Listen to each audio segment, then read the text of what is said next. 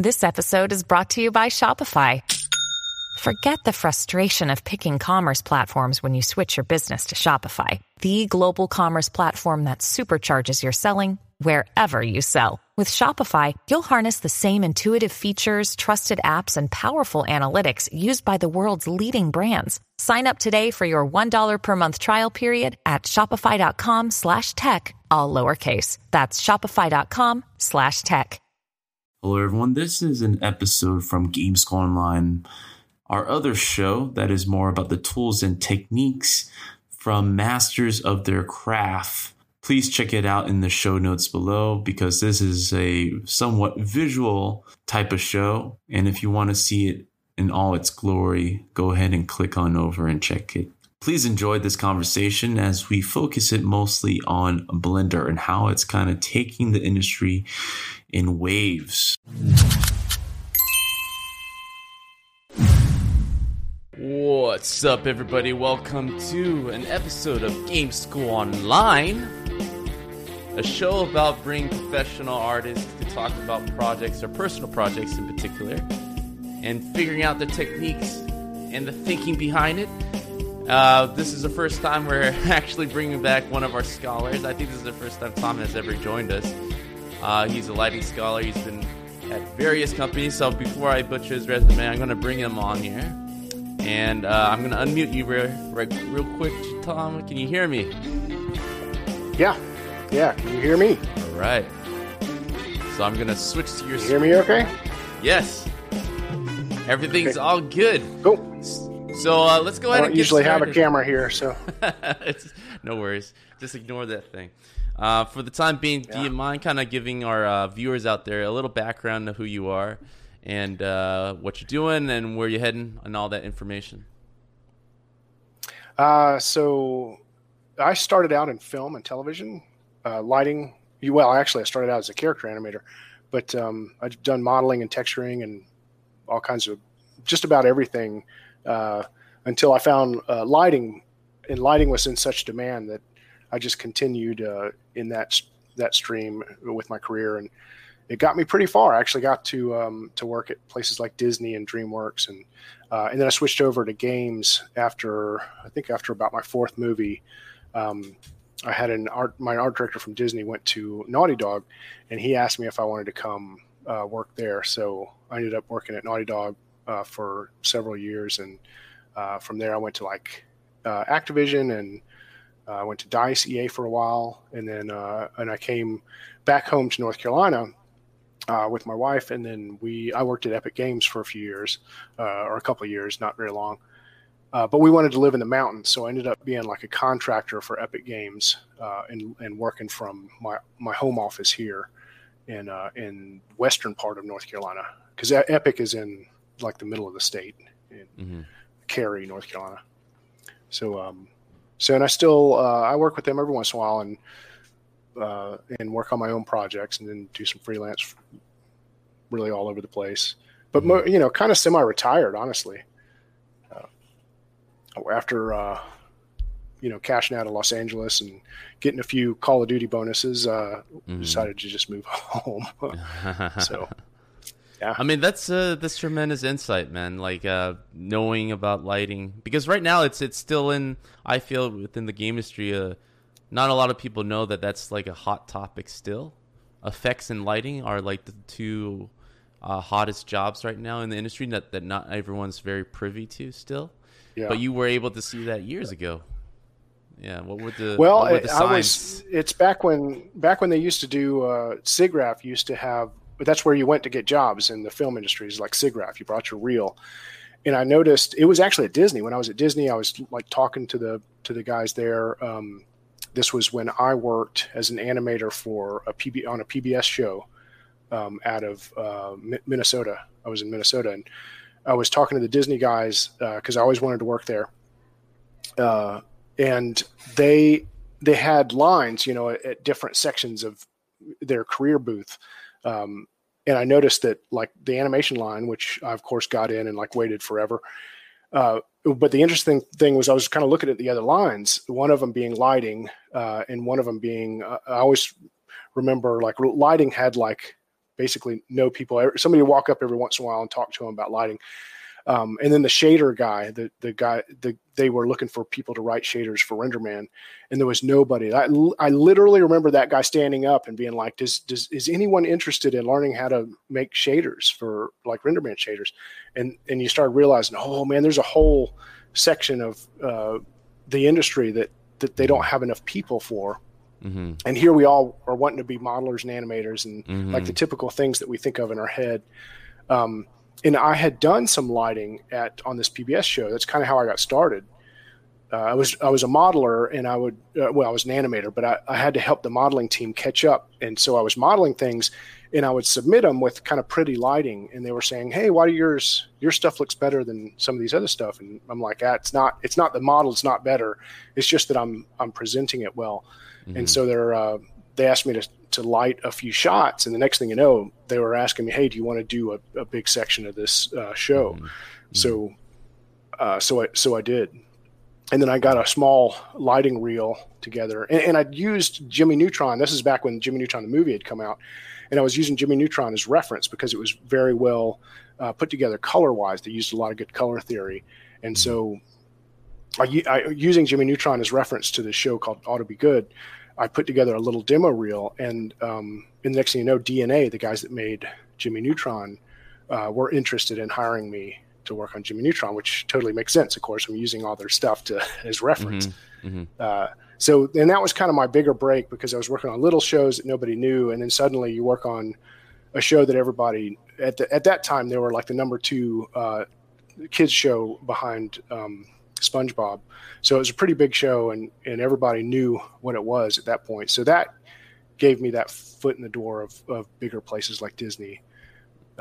You kind of almost have to have that known on your reel and work at a place for a few years of a known project that does good art. But so I got really lucky there. You say luck, man, but everything I'm hearing is like you're putting yourself in positions for like great opportunities. Just having the ability to recognize that the lines are separate, and there's like a lesser amount of people interested in like this potential huge part of the industry, which is lighting and effects, right? Lighting in particular in this case. Yeah. Not a lot of people just miss that, or at least they see it, but they don't acknowledge it enough to be like, I just love modeling and animation, which most of us fall in the trap of. Yeah, it kind of depends on what your desire is in the sense of, I guess if I was so passionate about being a character animator that I could not see anything else, then I would have pursued that field. But what I realized is my career would be limited. I might have been able to work on some TV shows or something, but I realized when I switched to lighting that the sky was the limit because it was just, it was in crazy demand. It still is. I think the last the last LinkedIn post I got for positions needed it was like 7 lighting positions. Yep. And they were all like Blizzard and Activision and not little companies, like giant, good jobs. Right. They're still just killing for lighters, which is great. I don't think I would have made it to Disney as an animator. I don't think I was that talented, honestly. I liked it. Man, it's hard because you compete with such amazing people. So maybe I would have worked my way up there. It'd have been a long road, but lighting, it felt like it happened pretty fast within a few years. I think similar to what the visual effects companies and movie companies went through, where a lighting department was its own thing. That's just happening with the game industry, where lighting departments are not all the environment art responsibility anymore. It's becoming its own thing, and that's very new within the game industry. So it's a huge, and that was another stroke of luck for me, because it was when my AD asked me to come to Naughty Dog, I didn't know who they were. I didn't really, like, I'd played their games, but I didn't even own a PlayStation 3, so I didn't know about Uncharted, the first Uncharted. So I came on Uncharted 2, not realizing how famous of a company they were. And it immediately set me up. Not only that we really improved the visuals, creating a lighting department. And people saw that. The other game companies saw that, like, hey, Uncharted just made a leap in quality. and they started asking questions. And of course, the lighting team grew, and they got better people. And the next thing you know, I could tell that I was kind of in that sweet spot again, where other companies were trying to headhunt me out of Naughty Dog. So it was kind of interesting. I didn't realize it would be that big of a deal working for them. Yeah. Well, I mean, you were putting yourself in the right place at the right time. Technology at that moment, the generation consoles were getting better. Games as a tech is not something we laugh at anymore. So a lot of the movie stuff that we marvel at is we're able to do it now with ray tracing. So it's a natural progression. But you were right there, man. You saw light years before everyone else. No pun intended. So it was crazy to see the change, and it doesn't seem like that long ago to me because I started in 2007 or something in games, 2008 maybe. So 10 years we went from if you look at Uncharted, PS3 Uncharted, and then you look at the stuff that we do at Epic in real time, it's unbelievable, unbelievable how far this technology's come. It's been really neat to be a part of it, but it's already it's going to be interesting. I think it's only going to get it's going to be now you're competing with people from the film industry. Probably you're getting a lot of employees that are jumping back and forth, right? And that's going to be easy for people to do because you're already at that quality. Yeah. Well, this is a perfect segue to the meat of today's show, which is you having the foresight of a little software that we all laughed about before, but now who's laughing now, right? Blender, right? Blender is something that I myself wasn't really taking seriously 5 years ago, right? But in lieu of all, not many of us did. Not many of us did. So can you kind of give us a little background on your Blender experience and why'd you turn into the program? Yeah, it's strange. I got introduced to it at Naughty Dog, actually. So there was this guy. There's two sections of Naughty Dog. The section where we make the games, and there's this other area called ICE. I'm not even sure if I'm supposed to talk about this stuff because it's so secretive. There's a Sony, a really high-end Sony programming section of Naughty Dog that makes makes software for the actual console, the high-end guys, to the point where I don't even have access as a senior artist. My key card won't get me into that part of the building. It's top secret. Like you got to pull the book and the door case moves and it's a whole different. It's damn near that crazy. So we always had our ICE buddy, this a programming guy that we would try to help because they did need content a lot. So this guy would ask me for different things. His name was Mort Mikkelsen, and he would ask me for different assets, just little simple things. But the thing is, he was working through Blender, and the reason why he was using Blender is because it was open source, and he got access to the source code, and would in order to make the changes he needed to make to get this super high end PlayStation 20, whatever the hell they're working on back there, thing to work. So I would build assets for him, pretty much kicking and screaming at the time in Blender. But the more I worked with it, the more I was kind of this software isn't that bad. It was open source, which I super appreciate that part. And I could see kind of where it was going. So I kept my eye on it. I certainly didn't use it at the time just to build him assets. But it was on my radar at that point. So I kind of kept my eye on it. And it wasn't until, it was probably after I left ImageWorks, where I started looking at it again. So I was at Activision. This was probably, I don't know, maybe 5 years ago. Mm-hmm. I really started taking notice that they had changed the interface, and there was these new plugins that were basically free. So, the other thing is Activision was trying to train me on 3D Studio Max. Mm-hmm. And I've always been kind of weird about Max. There's something about that software I just can't wrap my head around. I don't know why. And they weren't too picky about it. So me being a big Lightwave guy, Lightwave and Moto, because I'm so old school. That was back when Lightwave dominated the industry. And then Maya was never like, it was okay. I had no problem with Maya. But 3ds Max, I just couldn't, so they allowed me to kind of explore different software. And so I installed Blender again and started playing around with it. And next thing you know, I was making assets with Blender. So, and that was on Call of Duty Ghosts, I guess. And I was still using a lot of Lightwave too. So I'd sneak into Lightwave when I could, and then in Blender.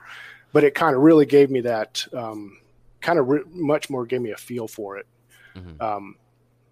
And so when I came here back to North Carolina, the little community college I teach at teaches Blender. So, and I was like, oh, I pretty much know Blender. And it's funny how you really learn something when you start teaching it. Right. So once I started teaching Blender, I really started to learn it.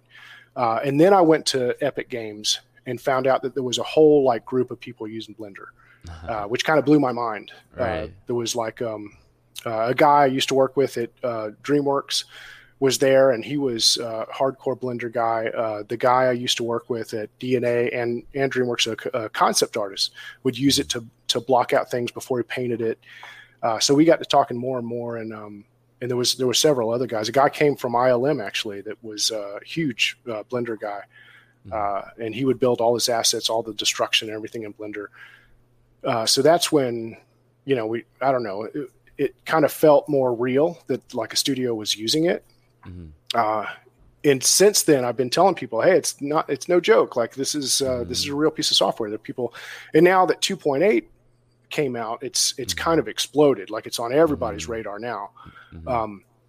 Mainly because the viewport, the cool Eevee viewport renderer, and it's pretty robust. It still has its strange quirks, but I think it's well on its way to competing with some of the bigger pieces of software now. I don't have any reservations. Like, it's not embarrassing to me to say, hey, I use Blender most of the time, which is absolutely true now. Yeah. You're in the bleeding edge now. Yeah. Right. It's a different story now. Yeah. I mean, it's a lot of kudos to the Blender team to kind of get through all that laughter and noise that they've faced over the years and and keep working at it. Keep working at it, and now it's a dominant force because the other software, like you mentioned, I've been using Maya primarily a lot in professional career. I've started using Max at the very beginning of my career, but it's mostly been shifting to Maya in a lot of the studios.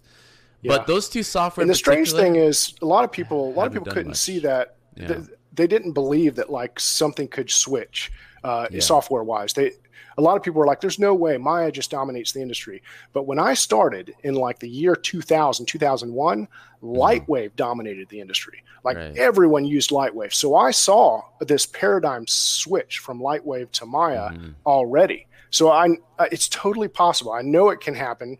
There's, it just usually needs something to spark it. And I'm not saying that Blender is going to take over the industry. I'm just saying that it could happen. There's no, when a lot of people are like, no, it couldn't, look at all these studios that use Maya. It's like, dude, those studios could swap software tomorrow. Yeah. It happens. I've seen it happen before. Yeah. I saw Disney go from RenderMan to, a proprietary renderer. It happens fast. Yeah, it usually just happens on the ground floor with the artists preferring a software over the other, and if there's enough of them, that creates the pipeline. That's a big change in the industry. It used to be that you just used what they gave you, and now people are giving you a choice, which is kind of strange. So, and it's giving all the choices. It's kind of interesting that so many people are choosing Blender, and it's probably just because it's so available. It being open source, so everybody's free. Yeah, it only makes sense that something like that would be creating the most users coming in the industry, right? I mean, it's still got to be good. I think it's still got to be good. It's still got to be good. Yeah, but so props to them because you can't. Maya is still a damn nice piece of software. So when Blender's starting to take share away, it says a lot about that. Especially when it's it's free to me because I work at a studio. Who cares if it's Maya or whatever? Yeah. But it is pretty hassle free when you don't have, licensing stuff or dongles. Right. Lightwave used to have dongles, like physical things you had Yeah. to plug into the computer. Talk about a pain in the butt. Yeah. So, Well, let's kind of go into today's show where you are gonna. I think I have your screen up, so I'm gonna go ahead and switch over to that. But you go ahead and take it away while we just talk over it, man. What are you gonna show us today? so this is of course Unreal Engine. So this is something that I put together This was like, I don't know, like 10 guys. There's a Blender community. That's another kind of a cool thing about Blender is it's got this really neat community that everybody kind of shares. And I think that's part of the whole open source thing. They share not just assets and things like that, but information. Like people are just openly saying, this is how I did this. And it's kind of fun that way. So this was created, even though this is Unreal, all this stuff was created in Blender by a group of us over on the like Blender Discord. They do like a once every month or something, or every few months, they'll just pick a piece of concept art and just build it all. So let's go to the lit version of this. So basically I just export it. It's really easy to do, just exporting FBXs and creating the scene and lighting it. And what's fun is, so this is the scene in Blender. Well, not the exact scene, it's the assets. And I put together another kind of my own version of the scene. This is the new Blender 2.8, which we're all getting used to still. This is like the preview unlit, but this is kind of where it gets powerful. This here is like, a lot of people would look at this and be like, oh, that's a pretty render, just like Unreal. But this is actually the viewport, the Blender viewport, which is, they call it Eevee. This is the new viewport renderer, which gives you a lot of everything from volumetric lighting to, blooms. And I mean, it's what's cool is when you look at the assets versus what they are in Unreal, they're almost exactly the same, including the materials. The materials are made with these BSDF principal shaders that really are the same thing. If you look at the shaders in Unreal, they're really the same. It's put together in the same process. And matter of fact, I've heard that they were talking a lot back and forth. In fact, give us some inside info. So Epic, there's like Epic gave $1 million to Blender, so obviously they're right. But way before that, okay. 2 years before that, they had this guy employed there that was writing this engine. So they were they're might be a little more in bed than we think. Just not in bed, but you know what I mean. They're they're working together. Like I think definitely. Tim Sweeney really likes open source stuff, and I know that there's been a lot of talk about like how Blender can better serve Unreal and vice versa. Well, it only helps, so right? yeah, one of the software guys that did this engine was employed full time at Epic Games. So it's kind of interesting stuff. So and he's gone on to make, he still lives there in Cary, and he's gone on to do something else, but it has something to do with Blender. I wonder if I can. Yeah, I would imagine it serves Epic in their best interest to work alongside another type of free software so that it really removes all barriers for anybody who wants to make a game within Unreal Engine. And Blender, yeah, really. I mean, that's the choice. other thing is it being free. Indies are, of course, all over this. And I always said, today's indies are tomorrow's big game companies, because that's just how it works. Somebody's going to hit something, and it's, and if they're a Blender house, then there you go. You got a bigger Blender shop. And I think the first feature animated movie in Blender came out this year, which was called like Next Gen or something. Next Gen, yeah, Next Gen. So if you look that up, it's not the greatest. Awesome, yeah. It looks amazing. It's not the greatest movie because I don't know who wrote it or what the production is, but look wise, it's incredible. It's there, yeah. Considering again, it's done with free software. Well, I'm just very impressed. How can you do that switch back and forth again with Unreal? Like how close it freaking looks, dude. Yeah, and this isn't even me. Amazing. Like, this is a completely different lighting setup. Matter of fact, you notice these are blue instead of the warm color. So I'm bouncing around different colors really. But we have the same setup here. Like we somewhere here in our settings, I think it's here. It might be in the. So there's like light caching or light baking is what it is. So we can do the same thing where we can set up our lights, and then I think that's here to see them. Yeah. So we can set up our lights just like we do in Unreal, and then we can bake them down. And then certain things are we don't have quite as much control in here. That's why I put all this stuff into Unreal Engine, because there's a few things that are kind of quirky, like although we do have volumetrics, I think I can turn this on here. So we do have volumetric lighting. However, it's not per light. It's like the scene. So it's a volumetric volume that goes over everything. And even though we can see it and it casts shadows and it's really nice, because I can't control it per light, like this light over here, that shouldn't have volume on it. And I can't turn that off. Whereas Unreal, of course, I can on a per light basis, I can grab something and make sure that its volumetric scatter is 1 or 0, and then that gives me, control over which lights are producing these God rays. So they're, and will that come? I have no idea. I think as it is, something that can get assets from an engine that you're modeling into a real-time render engine as powerful as Unreal.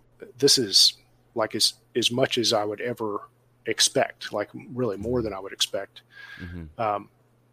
So for me, it's not that big a deal. It would be kind of nice if you could set this up perfectly, but then we would just start rendering everything in Blender. And speaking of rendering in Blender, there is a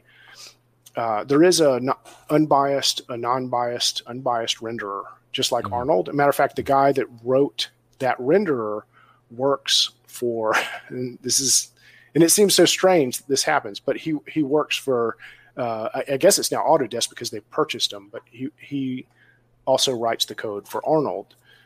So these renderers are very similar.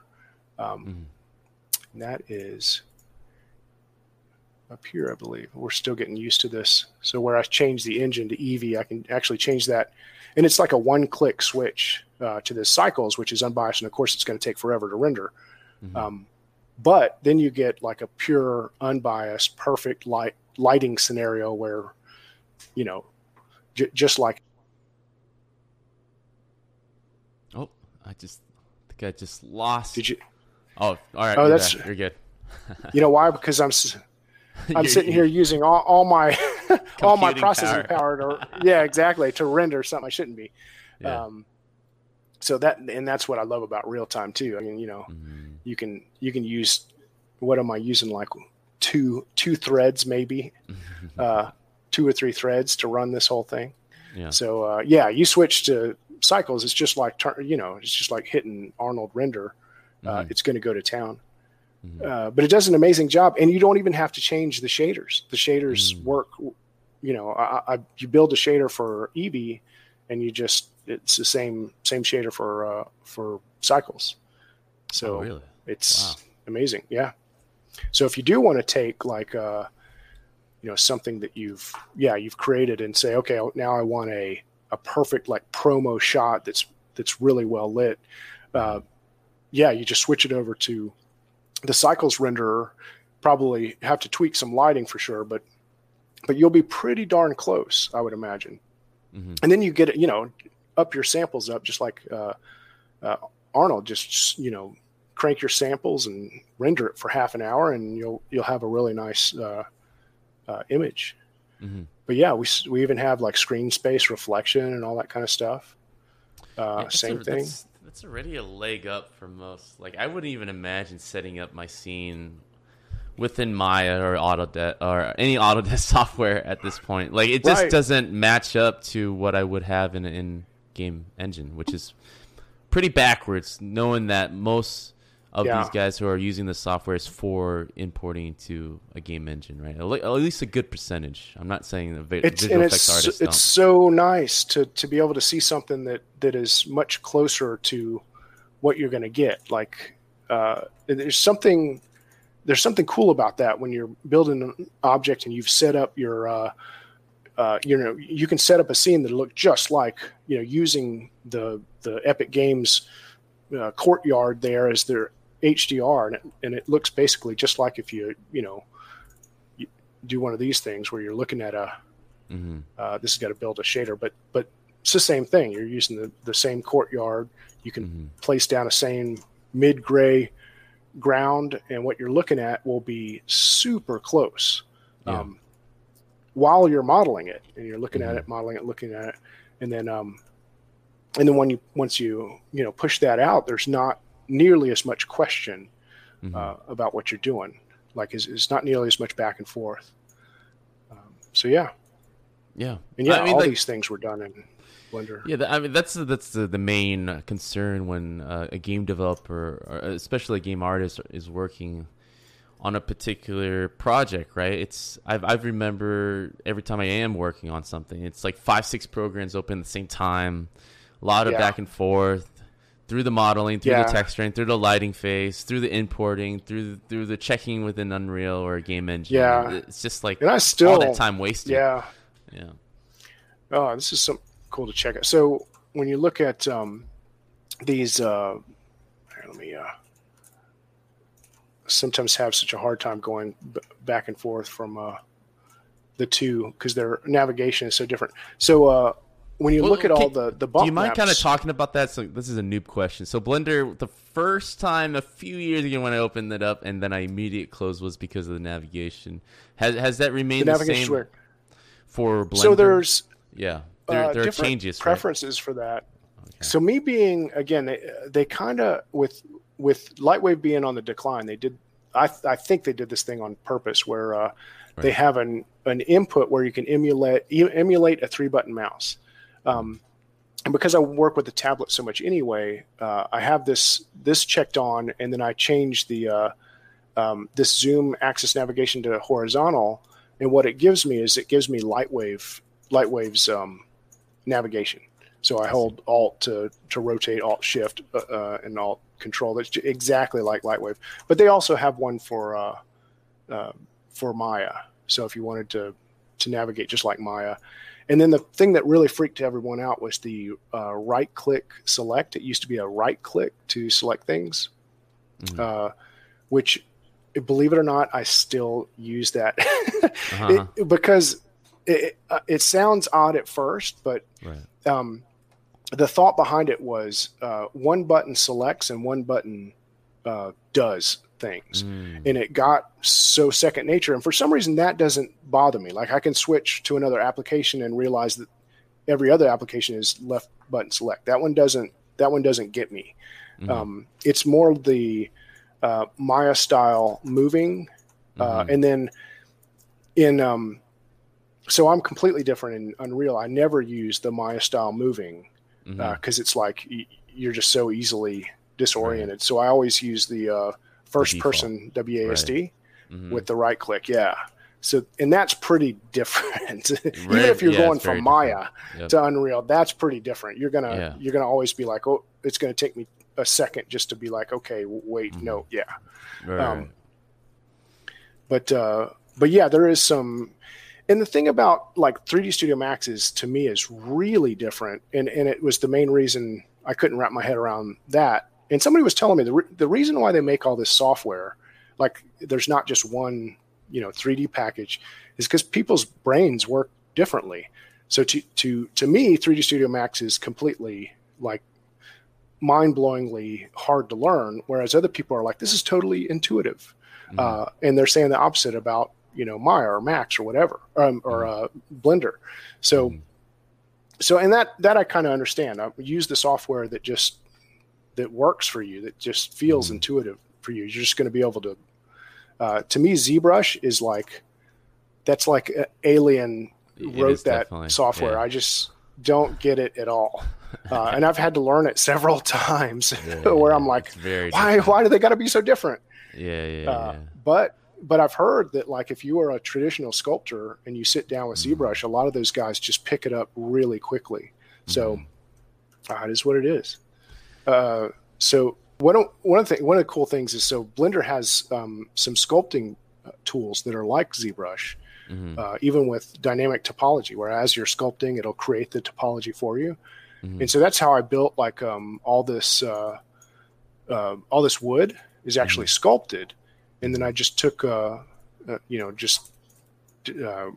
decimated it down to where it was real low poly, and then baked in the normal geometry, and it works great. Their baking works great. Like, it's kind of there's a trick to it. Like, you want to bake through an emissive channel. It sounds strange, but if you're doing, like, the different things, because we're baking to things like metal or whatnot. So it feels a little bit odd, but once you get the hang of it, it's really nice. It really works well. So all this stuff is basically like, this is all flat geometry that I've sculpted out and then baked on. And it comes out great. Yeah. So it's looking cool, man. Like, it's so funny how times have changed. Right now we're looking at Blender experts, because everyone is seeing the change. Everyone's seeing the benefit of free software dominating the market, and seeing the results especially is what's convincing everybody. It's like, this, I don't have an equivalent to Eevee, like, on other 3D applications, to be able to, which is kind of amazing. You're paying thousands of dollars, and we should. And they've been promising that for a long time. I think eventually it'll be like they have to think about it now. Maya will figure out how to connect directly with Unreal, where you're working over here in Maya and you're looking at it over here in Unreal Engine. That may be where they're going, because that would be the step even beyond this, probably. But yeah, open source is a cool thing, because when I went from television to film, so the film industry is completely Linux. It's 100% Linux. There's no film company I know of that does not use Linux, including, Pixar and Disney and DreamWorks. All those guys are completely your workstations, from the workstations to the render farms, everything is Linux. So they kind of, we had to learn it. And again, it was a lot like Blender. Yeah, what's the reasoning behind that? Is it just more malleable to code for or something? Actually, I think the main reason, and this is my theory, I would have to ask, like, one of the guys, but so Windows sees files, because we're working with these frames, these huge 4K frames. Each one of them is its own image file. It's usually this giant EXR or something. Yeah. And Windows will, like, you have 3,000 frames, and Windows will say, okay, I got to move these 3,000 frames from here to here, and it'll go frame 1, move, frame 2, move. And Linux, from what I understand, will just go data, move. And it just works so much faster. So that's part of it, but also there's a security issue, of course, with Windows, and there's the ability to build in all these scripts that we can use, because we do a lot of bash scripting, and people will write those things for us. So anything that's, anything you have to do more than once or a couple times a day, somebody's written a script and you just run it and it works. So it's a little bit faster. Matter of fact, when I went to Naughty Dog, it was so disorienting being back on Windows that they installed this thing called Cygwin onto my machine that basically allowed me to bash script in Windows, because I was so used to command lining everything, like anything. Open my files, just open, and it's like it's surprising how much faster that is, because you can tab complete anything, so you just type in a couple letters and tab complete, and you're there, and then you hit run, and then I'm in Windows and I'm like looking at 1,000 icons, going, where is this? Like, which I'm just not used to. even to this day, it's like you open up, these projects are huge. And even when you're looking in here, you get into these, these content folders will be full of stuff, and it's a visual thing where you're looking for it. So how many times do we now, jump up to this filter and type, right? Right. It's really the same thing. It's you're grepping for something in Linux. You're grepping right for it, and you get there and you run it, and it's almost instant. So there's quite a few benefits. I'm also a pretty big Linux fan. I'm super happy that both Unreal and Unity now run pretty damn well on Linux. Matter of fact, Unity announced that theirs is they're like official. Their Linux version is official, so which is kind of nice. Right. Hopefully, we'll get there with Unreal. Yeah. But I have on my downstairs laptop runs Linux, and I've compiled Unreal like 4.2 or something, and it's fast. That's the other thing is like when you work especially on one of these big workstations, if you dual boot like Linux and Windows, you'll see the difference. You'll probably see why people use Linux. It's so much faster. It's damn near when your finger releases the button, like your software is up and it's running. It's like it's shocking to see that and realize that there's so much overhead to Windows that it slows everything down. And it doesn't seem like, a few milliseconds might not seem like a lot, but as you're working through things, it gets pretty crazy. Yeah, all that spyware and location base. Who knows? I don't monitoring. Linux doesn't do any of that. Yeah. It's the same when I complain because I've used Blender too long now, and when I have to open up Maya, I'm always sitting there for the lag, 3 minutes that it takes, and I'm going, why the hell does this software take this long to open? Like it takes Blender 2 seconds. It's the same with Lightwave though. Lightwave took like 2 seconds to open. Yeah. So, and now everything that Autodesk has purchased, even Motion Builder used to be Filmbox, remember? And that used to, you double click it, opens instantly. Now it's like Motion Builder. You double click it and you're sitting there. It's like, what are you doing? What is this software doing? I know, man. I'm constantly complaining, like throughout the shows and podcasts I've done, like how I'm a 3D artist, right? So I'm relying on these 3D applications all the time.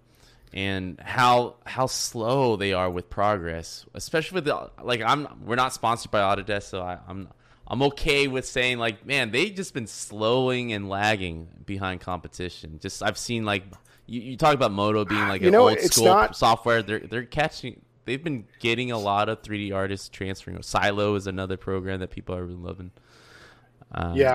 It's because Autodesk doesn't make software; they buy software. Right. So everything they own, they've purchased. Maya used to be Alias Wavefront. So that, and Filmbox, I can't remember the company, but that Motion Builder used to be Filmbox. What they do is very strategically, they purchase the software that's really powerful and they add it to their, the problem is they don't grow the software. No, they purchase it. They either keep it stale or they get rid of it, like Mudbox or Softimage or XSI, which Softimage, which had a huge following. Yeah. So it was really shocking to see them stop producing Softimage. And then what was the game engine that they bought in Shuttle? That was the same thing. Stingray. They called it Stingray. Right. And you could see the potential in that, though. You were like, oh man, they potentially one day this could be a player, but they don't write software. So I don't know. I think they just kill competition. I don't know what the answer is. Yeah. They're a big company. I'm sure they're doing fine. They're doing fine. They can afford it. But like, this is what I'm saying. It gives way to Blender or smaller software. I hope they don't buy it. And I'm not even sure they care. I think they're okay. Well, they can't buy Blender. It's open source. It's open source. I think those guys don't care that much. I think their money comes from the CAD software anyway. Yeah. I've heard that they ArchViz. They just dudes. don't. Yeah. No, it makes sense. The actual stuff that costs thousands of dollars per seat. Well, Maya costs thousands of dollars, I guess. Yeah. The bigger studio, I guess it works well with that crowd since they like things not changing too much with their software. At least that industry, right? They're more they like being comfortable, which is I always thought also it's probably really hard to compete with, because 3D software is kind of the perfect open source software because it's modular, right? It's a renderer. That's one kind of piece of software plugged in. It's the materials, the compositor. This thing has a compositor and camera tracking, all kinds of crap built in, and all that can be written by a different group of people. And when you're talking about, God, there's probably like 10,000 people writing code for this thing.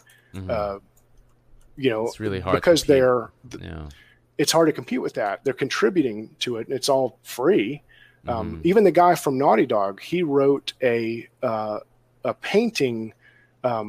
He wrote into the painting program, because this also you can 3D paint. He wrote where you can 3D paint normal maps. So you can take brushes and use them as normals and paint. And that was kind of his kind of thank you to the Blender Foundation for having the software that he could access the source code to. Yeah. But it's wild. Yeah. Well, it's one of the main reasons why anytime there is like a new innovation, how an open source program can, with their huge amount of community of people, can have such a fast turnaround and be like, oh, that looks cool, let's add that. Right. And it becomes, and it all, yeah. And if it's, hopefully it's all quality controlled, but it is cool to see like cutting edge stuff. But Unreal does the same thing, and those guys are super excited to release that's why you get fractions of releases, right? 4.2, 0.3 or whatever, because they've got something new and exciting to show you that they've gotten to work in real time. Last time I was there, they were working on like real time volumetric clouds and stuff like that, like stuff that you would think would be absolutely impossible. Really, really cool. But that's what they're excited about, right? They're just and they want to get that stuff out. And most of the time it works. Again, I think the game engine's kind of the same thing. It's you can compartmentalize all these things and they just work together. So this project right here, you mentioned before, it was like a team of 10, or like you work with a group of people. Like, can you explain a little I've bit never done how this that came before. about? Okay. So I can't remember how it came about, honestly. I think I met somebody somewhere that mentioned that there was a Discord group for Blender. And when I got on there, they were talking about doing their next, they call it something like a challenge, some kind of challenge. And me being me, I just immediately started saying, I kind of, because they have no supervision. It's just, and rightfully so, it's a group of guys that are just having fun. And they usually don't make stuff of this quality. That's usually like, a little bit simpler product. And I was like, man, this could be really cool, because within a month you could make all these assets part-time, mind you. We're just kind of playing around on the side. So I would jump in there and like redesign their stuff and give it back to them and have them work on it a little bit more than normal. But what's nice for those guys is they probably got a lot. Like, I didn't build this. I helped build it, but this guy could totally put this on his reel now and say, hey, I modeled this and baked it down. And otherwise that was going to be like a box with some crap on it. I don't know. And I'm not saying it was, I can't remember. I do know that I went in and like helped bevel all this out and get the little details in there that things that I wanted to see, even like in the books. And I don't know, so we ended up making what I think is like a pretty good looking product here. Looks awesome. It was based on a piece of concept from an old adventure game that we were working with. But what's cool about all of this, everything you see here it's also open source. We built it to be open source. So it's, I think you can go to, I want to say blendswap.com. And you can download anything on here, any of this stuff. So if you need I don't know, a hanging lamp or whatever those things are. Mm-hmm. Then you can go grab this out of the set and use it completely free. It's there's no license to it at all. Mm-hmm. I ended up reworking these because they say Paris. These are commercial stickers. So the version you'll get on BlendSwap will have like a hand painted stickers. Let's see if they're in here. No, there's still the old ones.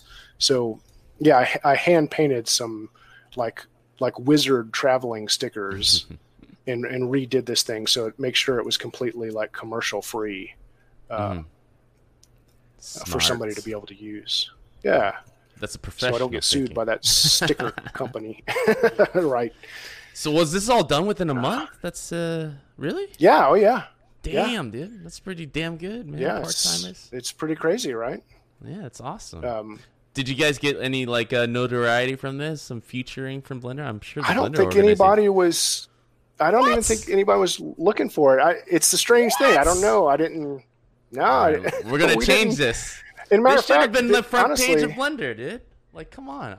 I know there's like a lot of hobbyists working on Blender, but come I don't on, even you guys are think like, I did one image right from it. Yeah. And I don't even know what happened to that. Like we kind of showed it on Facebook and people were like, oh, that's great. And then I didn't think much more about it. I just thought, how cool is it to have access to more, just more assets in anything you want to use. And I should get on there and kind of probably spearhead all of these things. The thing is, it's time consuming. Yeah. And I don't know, I don't really, I'm not getting paid or anything. So I don't know. Other than just getting some cool assets. Let's get some publicity behind this, all right? We're going to change the things around. This is too good to not be on the front page of Blender, man. So we're about that hour, actually. So this is a part of time where it might be a great opportunity to kind of give a shout-out. I'm going to hand the mic over to you. Any give attention to any organization, maybe Blender, any word of advice. This is the best time to do it. So I'm going to switch over to your full picture here. Go for it. Yeah, man. I think the best way to support Blender right now is to join the Blender Foundation, which is I'm a member, and I think it's like $100 a year or $99 a year or something like that. And it gives you access. It's not just that you're giving money to these guys. You actually get access to their web page that has all kinds of things from HDRs, HDR images to assets, characters. See, they make all these open source movies, and all the sets and characters from those movies are all stored at the Blender Foundation on their website. So you have access to all that stuff. It's all rigged. It's ready to go. Yeah, that's a great way to support them, I think. I do mine. It feels like nothing, $100 a year to use a piece of software that makes me a living. So I have no problem with that. I don't even bat an eye. Matter of fact, I should do more for them. I don't know what else I could do, but I'm sure something. Well, the other funny thing, I didn't tell this story. Go for it, dude. Yeah. So Mark Petit, Mark Petit is he's the president of the Unreal Engine. He actually called me on the phone like a few months ago, and he also used to be the president of Maya. I think he worked for, like, he was a big time guy for Autodesk. So he calls me on the phone one time, and it's just a few months ago, and was asking me all these questions about Blender. It was pretty surreal, and I ended up answering all these questions, and within it was just a few weeks ago, they announced this huge donation to the Blender Foundation. So I feel a little bit. You should have got a percentage on that. I might have helped Blender get some of this money, actually, because I had nothing but good things to say, right? And I also pointed, because he didn't realize how many people at the studio were using it. So I pointed out, like, talk to this guy, talk to this guy, talk to this guy. And so between me and those guys, I got a feeling we got Blender some jack. So which was good. I'm glad it happened, and I'm really glad that Epic is behind Blender. I think that's really cool, and I can't wait to see what they're going to do with some of that money. in the future. I think it's spread out over years, so we'll be able to see what's going on. I mean, the humility in me and yourself saying, like, it's just great that they got the grant, but, you know, a part of me is like, dude, where's my shout out to my man Tom over here helping them out, constantly making they great might art. Not even know. I don't. We're gonna change that fact. We're gonna change that fact starting today. All right, man. Well, thank you so much, Tom. And I'll have to get the name of the guys that helped me out with this, because they deserve a ton of credit too. They did some amazing work. Right. So, yeah. So I'm going to list all their names with this video when it does come out for everybody who are interested. We're going to link this project. I'm going to get some photographs from you too. This needs to be in the front page because, come on, man, it's Blender. People are learning. I know there's a lot of good artists on there, but this is professional quality here. Cool. Thank you. All right. Thank you, everybody. That is our show for this hour with Tom Wright. As always, you can follow us everywhere. And see you guys next week. See you, Tom. Later, guys.